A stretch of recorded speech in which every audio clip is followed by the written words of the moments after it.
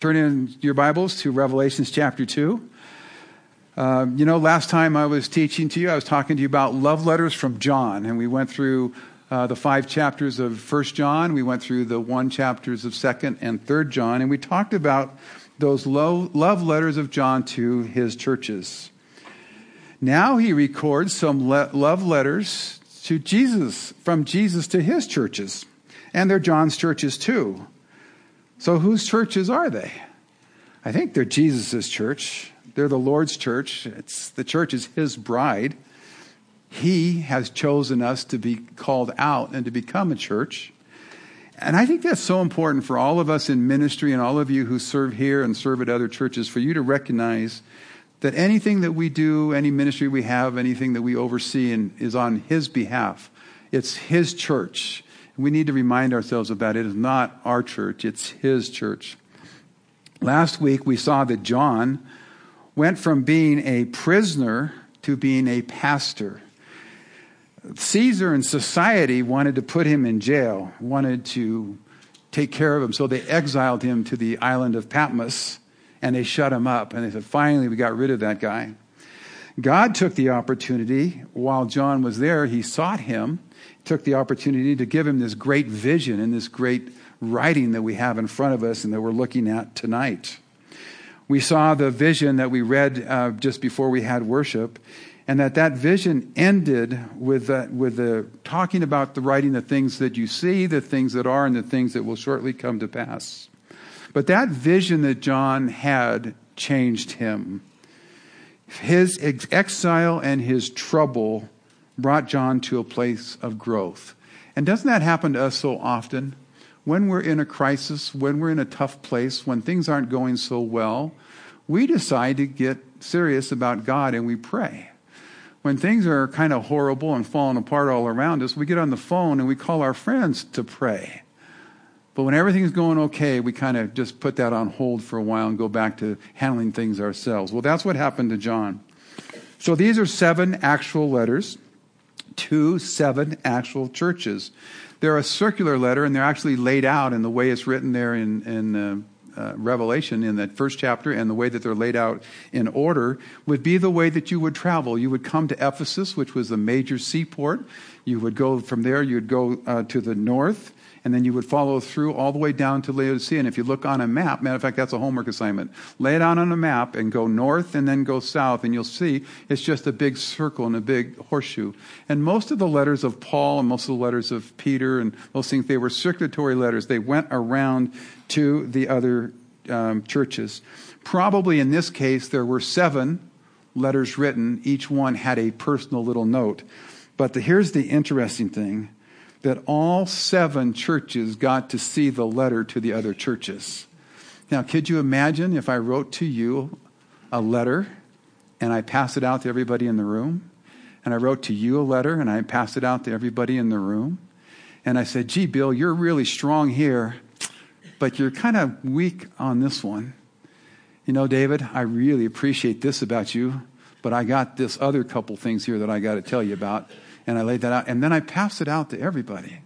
Well, that's what Jesus is doing. Now, why in the world would he do that? So they all saw the strengths, they all saw the weaknesses of each other. So 2 of these churches were pretty bad, 2 of them were pretty good, and 3 of them kind of had a mixed report. So why to all 7? Because our pride would say, tell them the good things about me. Tell them those wonderful things that I've done for you, Lord. But don't tell them those places where I messed up. That'd be kind of discouraging. Could you imagine if we did that to the churches up here on the mountain?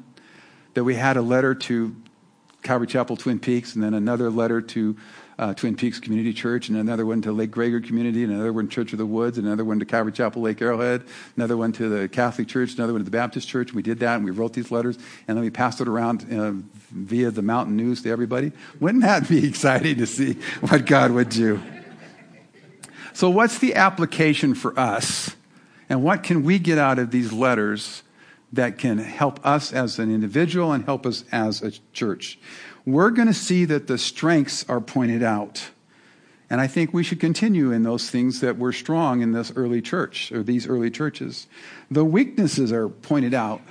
And if they were weak then, they're probably weak today, and we probably should continue to try to correct those. We will see some warnings and some admonitions, things that we're supposed to do. We probably should take heed to those. And there's a few promises in here for us, and we should hold on to those promises and try to apprehend them and to maintain those promises. And I think that we should do this as both individuals and as a church. So that's the way we're going to approach these 7 letters.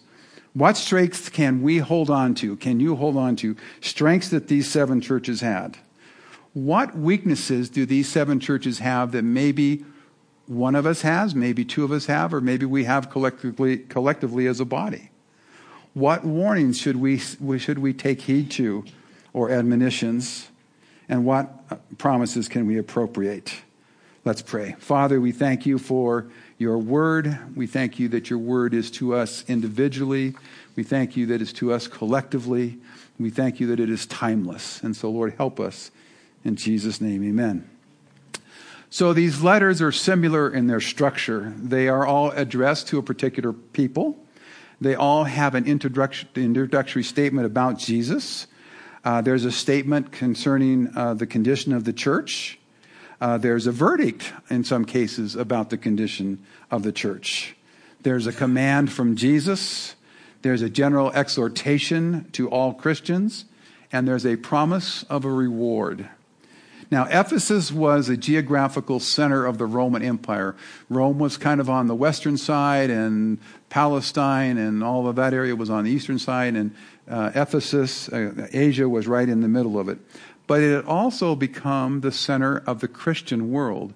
The church started in Jerusalem on the day of Pentecost. It moved up the coast to Antioch.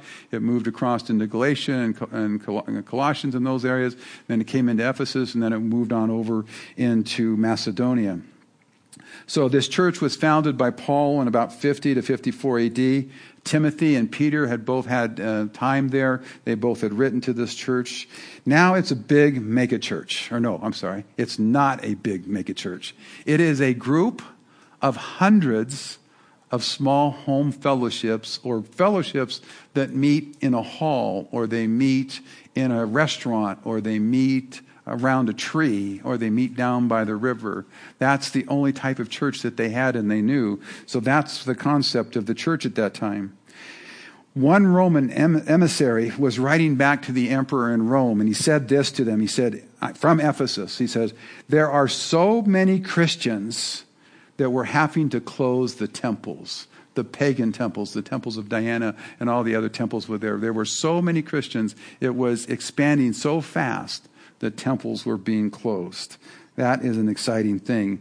I remember reading about the Finney revivals, that when Finney would come into a town and revival would take place, the churches would explode, and the people were being converted so fast that factory owners would shut their factory down so Dr. Finney could come in and preach to their employees. Made them say, "You're on the clock. I'm going to pay you. You've got to listen to this Dr. Finney as he preached." The next thing that started to happen is the brothels and the bars started to close. And whole cities were completely changed because of the power of that. That's what this sounds like was happening there in the first century. So in chapter 2, verse 1, he talks about the 7 stars and the 7 candlesticks again. And the word for messenger is angel or pastor, and the lampstands are the 7 churches. But it's important that Jesus is the center to the church. He is central to the church, and it should always be recognized that he is central to all the churches. So we look forward to that. So let's look at the letter to Ephesus. To the angel of the church of Ephesus, write. This is chapter 2, verse 1. Write these things. Says, "He who holds the 7 stars in his right hand, who walks in the midst of the 7 golden lampstands, I know your works, your labor, your patience, and that you cannot bear those who are evil. And you have tested those who say they are apostles and are not, and have found them liars. And you have preserved and have patience and have labored for my name's sake and have not become weary. Nevertheless, I have this against you, that you have left your first love. Remember, therefore, from where you have fallen, repent and do not do your first works, or else I will come to you quickly and remove your lampstand from its place unless you repent." But this you have, that you hate the deeds of the Nicolaitans, which I also hate. He who has an ear to hear, let him hear what the Spirit says to the churches. To him who overcomes, I will give to eat from the tree of life, which is in the midst of the paradise of God. I know your works, not your professions. I know your works.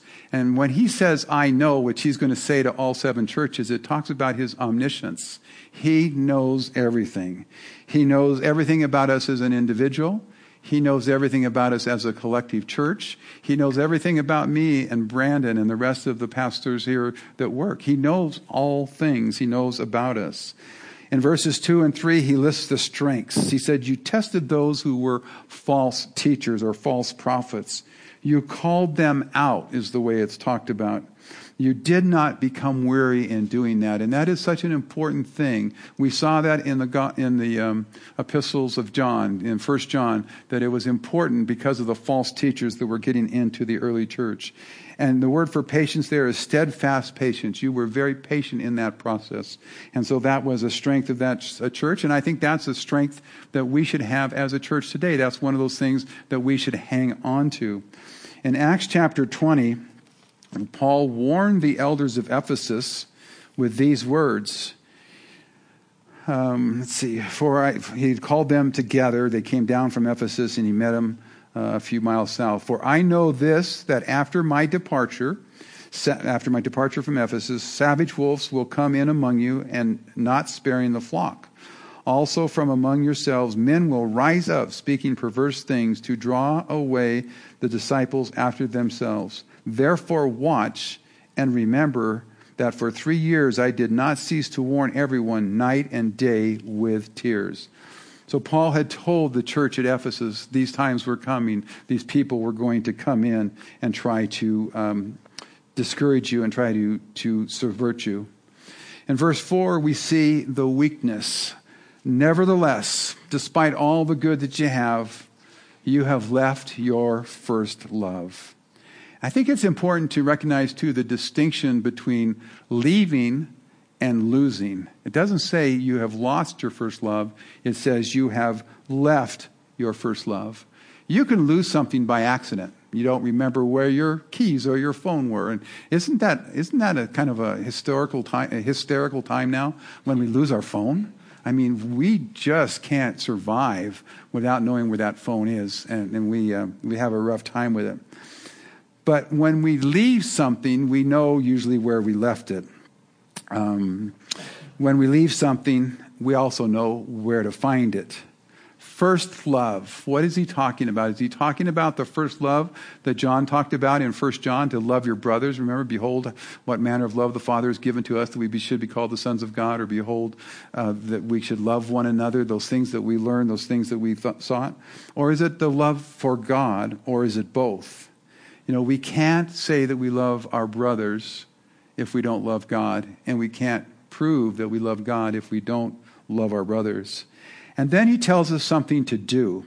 And if you want to have fun, here's something that challenged me. Go through these 7 letters and put a D in the margin for a description of Jesus. Put a P in the margin if it's a promise, and write the word do if it's something you're supposed to do. Put a plus sign if it's a positive trait for that church, and put a negative sign if it's a negative for that church. It's really a good homework assignment if any of you are challenged up to that. So a D for description of Jesus, a plus sign if it's a positive statement, a negative sign if it's a negative statement, a do if it's something for us to do, and a P if it's a promise. That was kind of fun. It just kind of helps you look at it. Now I've got a I don't have any room for notes in my margins anymore, but that worked out fine. So something for you to do. Remember, verse 5, remember something for us to do. When we're in that state, when it's been brought to our attention that we have lost our first love, or we aren't as committed as we once were, we are to remember, to repent, and return. Remember from where we were. Remember that relationship that we had with the Lord in particular, but maybe with others in the fellowship. Remember those days when we had that sweet fellowship with each other, when we spent time with each other. Repent.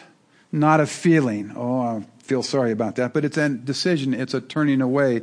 And I think if you look at the prodigal son, you get a perfect example of that. When he was in the pig pen, the first thing he did is he remembered Dad's home. He remembered his own bedroom and a servant to bring him his nightcap at night, his warm milk and his cookies or whatever he had. He remembered what it was like. And then he said, I'm sorry. And then he returned. So he did the same type of thing. Return to your first works is what it says here. And what were those? What were your first works? What were my first works?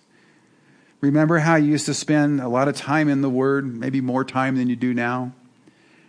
Remember how you used to pray, even got on our knees, even fasted and prayed? Remember the joy that we had in getting together with others, and sometimes we've lost that, and sometimes we don't quite do that as often and as exciting as we do as we should. Remember how we were busy about telling people about Jesus when we first got saved. Wanted to make sure everybody that we knew was brought into that. Remember from whence you had fallen. And then in verse 6, he talks about the Nicolaitans, or literally to conquer or control the people. Some see this as an offshoot of the Gnostics, which we talked about in 1 John. But most important is to note how the Lord feels about those Nicolaitans. He says there, I think it's in verse 6 at the very end, he says, "In the deeds of the Nicolaitans, which I also hate." The Lord hates sin, and he hates the deeds of the Nicolaitans, the things that they were doing. We'll talk a little bit more about them in one of the other churches. In verse 7, he talks about those who have an ear. Let him hear. This was not written to just the Ephesians, but all the people that got this letter. This was written to all of us. It says, he who has an ear, let him hear what the Spirit says to the churches. Not just the 7 churches, but all the churches. So if you have an ear, listen up, pay attention. The letters were meant for us. And then the reward that's promised. It says in verse 7, in verse 7, to him who overcomes, I will give him to eat in the tree of life. Jesus seems to be speaking about overcoming the coldness of their heart and the lack of love towards God and towards their fellow believers, marked by leaving their first love. It wasn't necessarily he who overcomes sin in general, but this particular sin.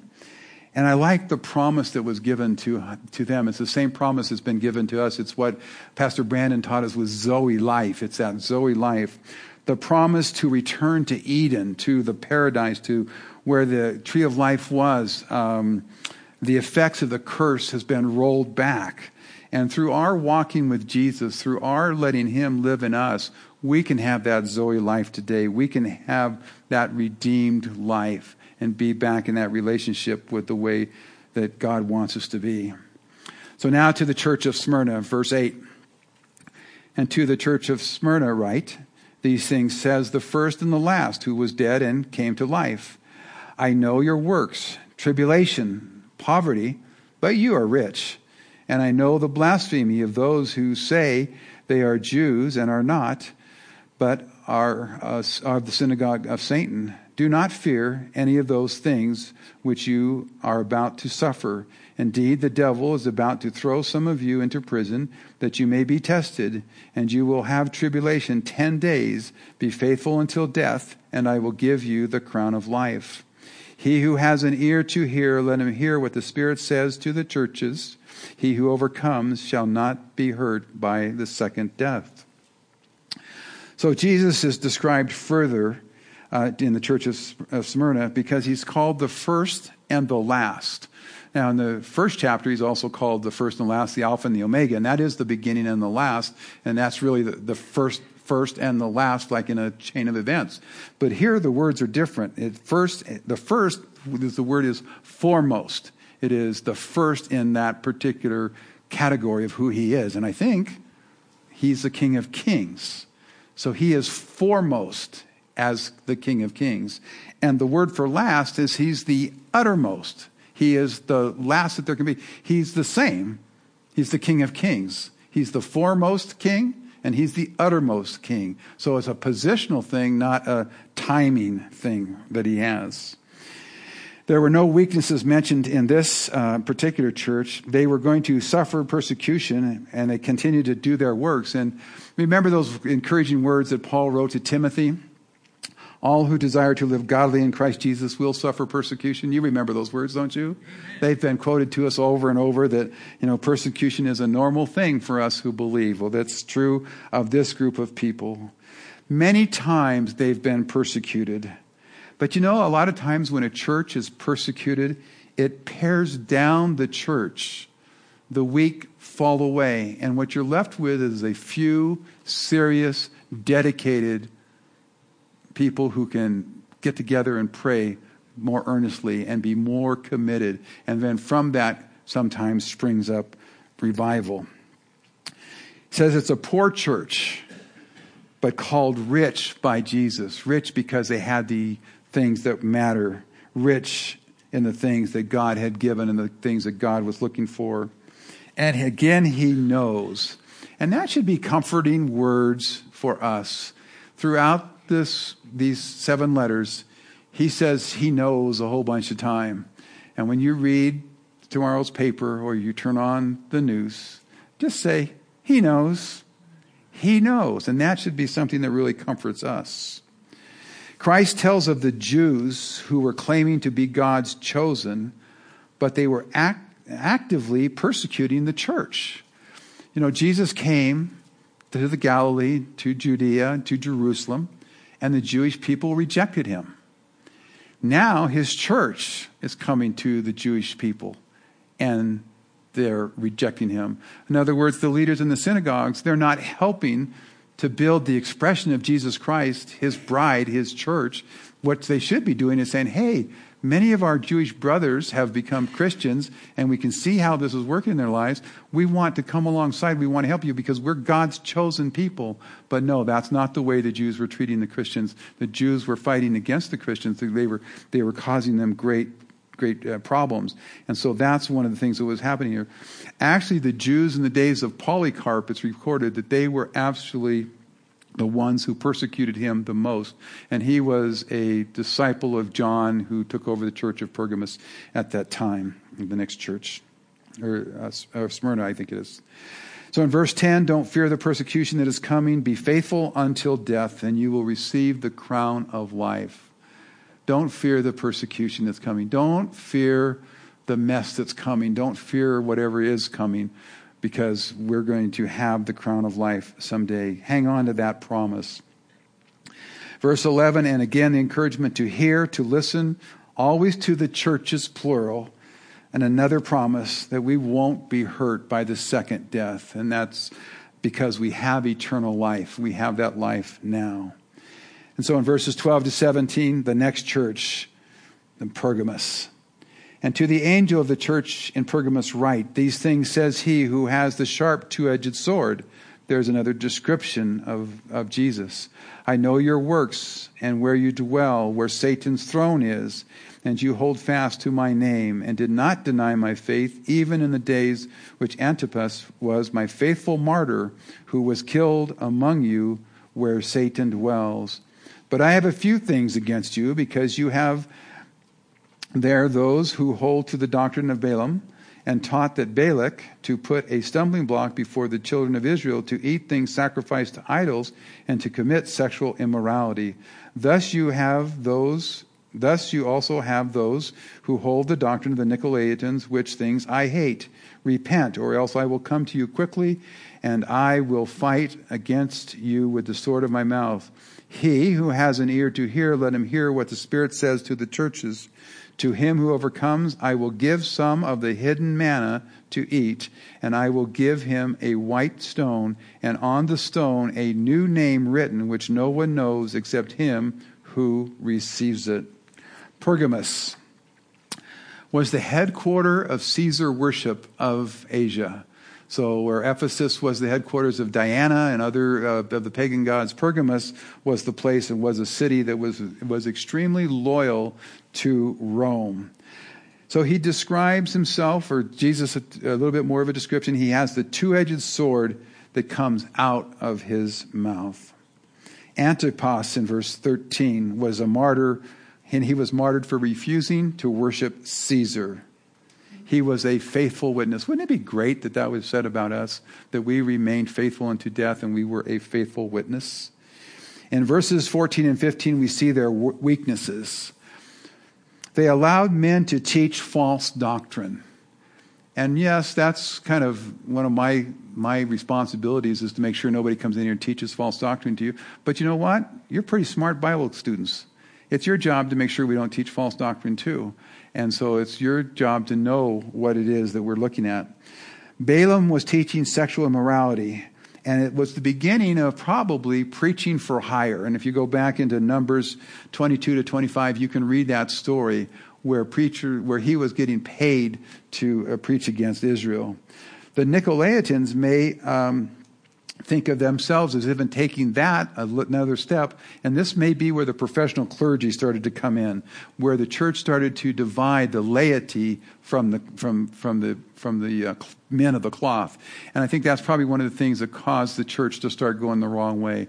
The reason the church was so dynamic in those early years, it was just a whole bunch of people loving Jesus and telling other people about Jesus, and people were stepping up all over and taking leadership roles in the church, not by some hierarchy and some positional type of thing. But those were the types of things that John was writing to the church of Pergamos about.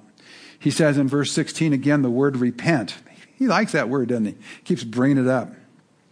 True believers are called to repent. And that's something that you should not be afraid to do. When you know you've messed up, when you know you have something going on in your life, when you know you've been struggling with something, it's okay just to repent from it and say, I'm making a decision to put this aside. And then in verse 17 again, he says, pay attention, give ear. Hidden manna. Jesus is the bread of life. You know, every Sunday night we celebrate communion. We celebrate the bread of life and the spilled blood that was spilled to take away our sins. And even though we represent that with a cracker, I want everyone to know that that is only a symbol. We are recognizing that symbol as the bread of life. When we take that, it's a serious thing. It's the bread of life, and it's the blood of Jesus Christ. And so always go to the communion table seriously, taking the bread of life and taking the spilled blood when you go there. Never let it become just a routine. Hidden manna, the bread of life. White stone, a symbol of legal victory in that day. It was also a symbol of an athletic victory. And it was also something that was given to a guest as a welcome thing. And your name would be written on it. A new name accepted by God. A bride receives a new name. Didn't you ladies, when you got married, get a new name? Then why do you think Jesus wouldn't give his bride a new name? You're going to get a new name when we get there. Praise God for that. Thyatira, verses 18 to 26. And to the angel of the church of Thyatira write these things, says the Son of God, who has eyes like the flames of fire and his feet are fine brass. I know your works, love, service, faith, and your patience. And as for your works, the last are more than the first. In other words, they're growing works. Nevertheless, I have a few things against you, because you allow the woman Jezebel, who calls herself a prophetess, to teach and seduce my servants to commit sexual immorality and to eat things sacrificed to idols. And I gave her time to repent for her sexual immorality, and she did not repent. Indeed, I will cast her into a sickbed, and those who commit adultery with her into great tribulation, unless they repent of their deeds. I will kill her children with death, and all the churches shall know that I am he who searches the minds and the hearts. And I will give to each one of you according to your works. Now to you I say, and to the rest of Thyatira, as many as do not have this doctrine, who have not known the depths of Satan, as they say, I will put on you no other burden, but hold fast what you have till I come. And he who overcomes and keeps my works until the end, to him I will give power over the nations. He shall rule them with a rod of iron. They shall be dashed to pieces like the potter's vessel, as I also have received from my Father. And I will give him the morning star. He who has an ear to hear, let him hear what the Spirit says to the churches. Their strengths, well, another description was repeated from chapter 1 about the eyes and the feet of fire and the brass. Their strengths, works, love, service, faith, and patience, and works that increase. So a continuing moving in the right direction. But in verses 20 to 23, it talks about the impure doctrine. They allowed someone to teach, to lead, and to seduce the people into believing they could engage in sexual sins. Now you have to think of the culture of that time, because the culture was very sensual. The various temples that were in play had temple prostitutes who would come down into the town, and they would prostitute themselves so that there was a place for sexual immorality, and those people were getting saved and coming into the church. But that was a lifestyle that they were coming out of. That was something that they were having to hang on to. It was their culture. But in the church today, we're finding some teaching that's saying it's okay to compromise a little. It's okay to go a little bit into this area or that area or whatever. And, there's a lot of different things that we could talk about. It's okay to move into the area of allowing people with different sexual norms than the Bible teaches to be part of our fellowship, maybe be ordained as a pastor and things like that. That teaching is creeping in. We had a discussion about this down at Costa Mesa the day we were writing a handbook for employees, and I stuck to the position that we discourage the use of alcohol. That was the statement I wanted in there. And there was some pushback to that. Well, we really can't do that because we can't tell people they can't do in the privacy of their own home or with their wife for dinner. We can't really tell them that. Well, yeah, we really can't. That's their conviction and so on and so forth. But we can publicly say we discourage the use of alcohol, period. And then if you have that liberty and you have that freedom, great, do it. And so we went on to put down some rules for staff and pastors that we felt were important. You can't drink in public. You can't drink with each other like that. Because we had a couple of people who were taking liberties and starting to teach a doctrine that just wasn't the Calvary way that we do things. So we had to go through this discussion. And that's kind of what concerns me, is that within the church today, we're starting to allow things to creep in. And we're starting to say, well, yeah, we can compromise in that just a little bit. Yeah, I guess if you guys really love each other and you've committed yourselves together before God, yeah, you can live together but we should get you married here pretty soon. No, you can't do that. We can't do that. We can't. Well, that's what was happening in this church. But in verse 24, and I love this about this because I think this is so important for us to always remember, there's always a remnant. There's been a remnant since the beginning of time. There was a remnant. They got off a boat. It was Noah and his kids, and that was a remnant of righteous people. And that remnant has always been around through the history that's recorded for us in the Bible and through the church.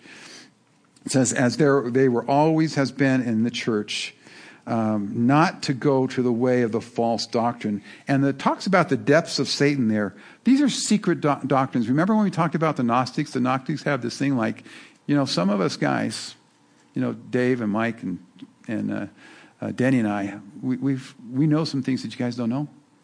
And should we bring those guys? Should we bring the rest of them in, or is this just keep it to ourselves?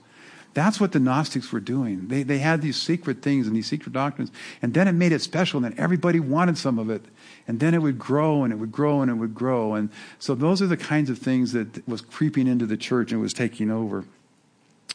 The depths of Satan. In verse 25, he admonishes us to hold fast. So you'd write do next to that. Hold fast to what you know is true, but hold fast to what you have until I come, he says. And then in verses 26 to 29, a promise of an overpowering victory at the end of times. Isn't that great for us to hang on to, that promise? Chapter 3, Sardis. And to the angel of the church in Sardis write, These things says he who has the 7 spirits of God and the 7 stars. I know your works, and you have a name, that you are alive, but you were dead. Be watchful and strengthen the things which remain that are ready to die, and I have not found your works perfect before God. Remember, therefore, how you have received and heard. Hold fast and repent. Therefore, if you will not watch, I will come upon you as a thief, and you will not know what hour I will come upon you. You have a few names, even in Sardis, who have not defiled their garments, and they shall walk with me in white, for they are worthy. He who overcomes shall be clothed in white garments, and I will not blot his name out of the book of life, but I will confess his name before my Father and before his angels. He who has an ear to hear, let him hear what the Spirit says to the churches. Sardis. He who has the 7 spirits and the 7 stars, the power of the Holy Spirit to give to the messengers of the church. Jesus is again describing himself as the author of these letters. The church had a lifeless profession, it says there in the first part about it. They needed the power of the Holy Spirit. They professed, but they weren't doing anything. In verses 2 and 3, it talks about being watchful. Come on, wake up, you guys. He's speaking to the remnant. You have a little bit of strength for what remains. Remember the things that you have received. Remember those things that God has given you. How often we forget to remind ourselves and thank the Lord for those victories of times past, those times he has helped us. And then again, repent from the lifelessness that this church had. This remnant had not given in to worldliness, but they had a victorious walk. They were walking and dressed in white. And one day we will all be dressing in white. And it would be such a joy and such a privilege for us as a church to see each other all dressed in white. To see you positionally instead of how we really are would be just a wonderful thing. We wouldn't be able to criticize each other. We wouldn't be able to pick on each other because we'd see you all dressed in white. We would know that you've experienced the bread of life and the blood of Christ. In verse 5, it talks about being an overcomer. He will be clothed in white. Holiness, not having his name blotted out of the book of life. Okay, here we go, the book of life. Let's talk about this one and having your name blotted out. Can you even do that? 2 views on the book of life. The book one view is that the book is a book of all the names of everyone who ever received and was given physical life. And that the Lord would have to go through and blot out the names of the people who would not believe. It was put together, this idea of this, so that those would be for whosoever will may be saved. You know that verse, right? Whosoever, that means everybody could be saved. So God could sit down and he gets this book out and he says, I'm going to put down everybody's name because it's my heart that everybody will be saved. And I'm writing their name down to prove that I want everybody to be saved. I hope I don't ever have to blot anybody's name out. But over time he's had to, and that's one concept in the book of life. The other one is that only the names that received spiritual life were written into that book. Well, therefore, a promise that their names would not be blotted out. Well, you would never blot a name out of the book of life because the Bible teaches us, and we all believe, that once we've received it by grace, we can't lose it. We can't lose it. And you walk away from it, a whole nother story, okay? And so you can do all these things. Now, some of you are going to have a lot of questions about those books and about blotting out your name. And I would encourage you to get together at Bill's and have just a great conversation about it, because you will figure it out. But, whichever view you want to take, they're both views. I could get you 20 commentaries on each one, and there's another 20 commentaries on other views too. And then I'm just having a little bit of a talk back there with Pastor Dave earlier tonight, and he says, well, you got another book too, the Lamb's Book of Life. And so he threw that one in there just to make sure we kept things confused enough. But the thing is that, I personally like the one that everybody's name was written down. I can't imagine that God wanted anybody to perish. Whosoever will may be saved. I think that is key to a loving God. And I think it really breaks his heart when he has to take a name out of the book that he wanted everybody saved. But the further promise that's in there is that our names will be confessed before his Father and the angels. And then in verse 6, he says again, he who has an ear. In other words, listen up, listen up. He who has an ear, listen what the Spirit says to the churches. Verses 7 to 13, the church of Philadelphia. And to the angel of the church of Philadelphia, write these things, says he who is holy, he who is true, he who has the key of David, he who opens and no one shuts, and he who shuts and no one can open. Again, he's describing himself. I know your works. See, I have set before you an open door, and no one can shut it. For you have a little strength, and have kept my word, and have not denied my name. Indeed, I will make those of the synagogue of Satan who say they are Jews and are not, but lie. Indeed, I will make them come and worship before your feet, and to know that I have loved you. Verse 10, because you have kept my command to preserve, I will keep you from the hour of trial, which shall come upon you, which will come upon the whole world, to test those who dwell on the earth. Behold, I am coming quickly. Hold fast what you have, that no one may take your crown. He who overcomes, I will make him a pillar in the temple of my God, and he who shall go out no more, I will write on him the name of my God and the name of the city of my God, the new Jerusalem, which comes down out of heaven from my God, and I will write on him my new name. He who has an ear to hear, let him hear what the Spirit says to the church. You have a little strength, Philadelphia, he says there, but you've kept his word and you have not denied his name. So those you would put a little plus mark by, because those were positive things. The Jews in verse 9, the open door to the Jews in their synagogues. He had the key of David, he talked about in his description.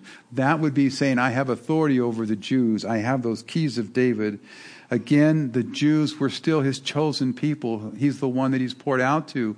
At this time, they're not helping the church, his bride, to be established. In verse 10, because you have preserved, I will protect you. In verse 11, he's coming soon, so hold on to what you have. And in verse 12, he gives you the promise, and me the promise, that we will have a place of honor. Pay attention, listen up again in verse 13. And then to the last church, the church of Laodicea, he says in verse 14, and to the angel of the church of Laodicea write these things, says the Amen, the faithful and the true witness, the beginning of the creation of God. Again, he's describing himself. I am the Amen, I am the faithful, I am the true witness. I was at the beginning of creation. Not that he was created, but that he was there doing the creating. I know your works, that you are neither cold nor hot. I would wish that you were cold or hot. So then, because you are lukewarm and neither cold nor hot, I will vomit you out of my mouth. Because you say, I am rich and have become wealthy and have need of nothing, and do not know that you are wretched, miserable, poor, blind, and naked. I counsel you to buy from me gold refined in the fire, that you may be rich, and white garments, that you may be clothed, that the shame of your nakedness may not be revealed, and anoint your eyes with the eye salve, that you may see. As many as I love, I rebuke and chasten. Therefore be zealous and repent. Behold, I stand at the door and knock. If anyone hears my voice and opens the door, I will come into him and dine with him, and he with me. To him who overcomes, I will grant to sit with me on my throne. You put a P by this one, okay? Promise. To him who overcomes, I will grant to sit with me on my throne, as I also overcame and sat down with my Father on his throne. He who has ears to hear, let him hear what the Spirit says to the churches. Laodicea, he adds, faithful and true witness to himself, the beginning of all creation. But he calls them a lukewarm church.